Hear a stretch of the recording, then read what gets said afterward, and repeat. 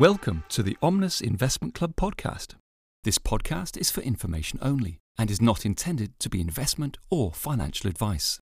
If you have any questions, please contact your financial advisor.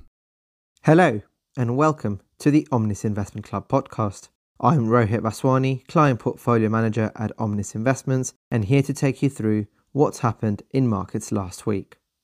As always, we start in the US, where stock markets fell during the week, with the S&P 500 down 1.3%.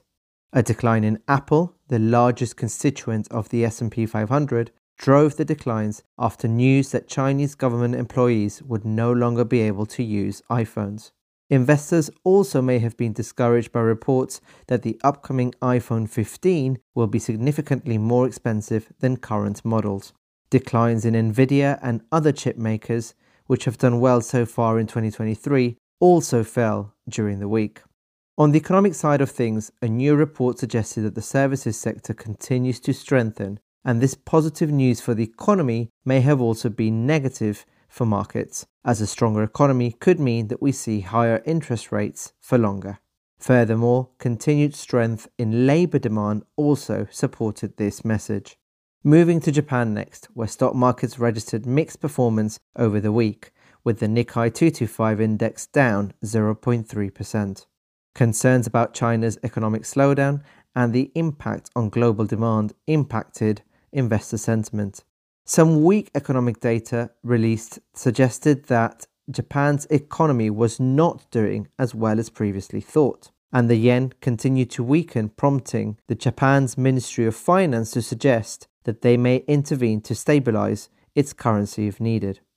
We move to China next, where the CSI 300 fell 1.4%, impacted by the latest economic indicators reinforcing concerns about the country's weakening outlook. Specifically, forward-looking indicators on economic activity continue to suggest a softening of the economy. On the trade front, China's exports continue to fall year on year, but is showing signs of bottoming out. And against the backdrop of low interest rates in China, while interest rates in the US have been rising in the last year, this has led China's renminbi currency to fall to a record low. We turn to European stocks next, which also fell during the week, with the Euro Stoxx 50 down over 1%. A string of economic data provided more signals that the Eurozone economy continues to stumble. GDP in the bloc grew 0.1% in the second quarter of the year, with a drop in exports and retail sales volumes also falling. Investor morale in the Eurozone fell more than expected at the start of September.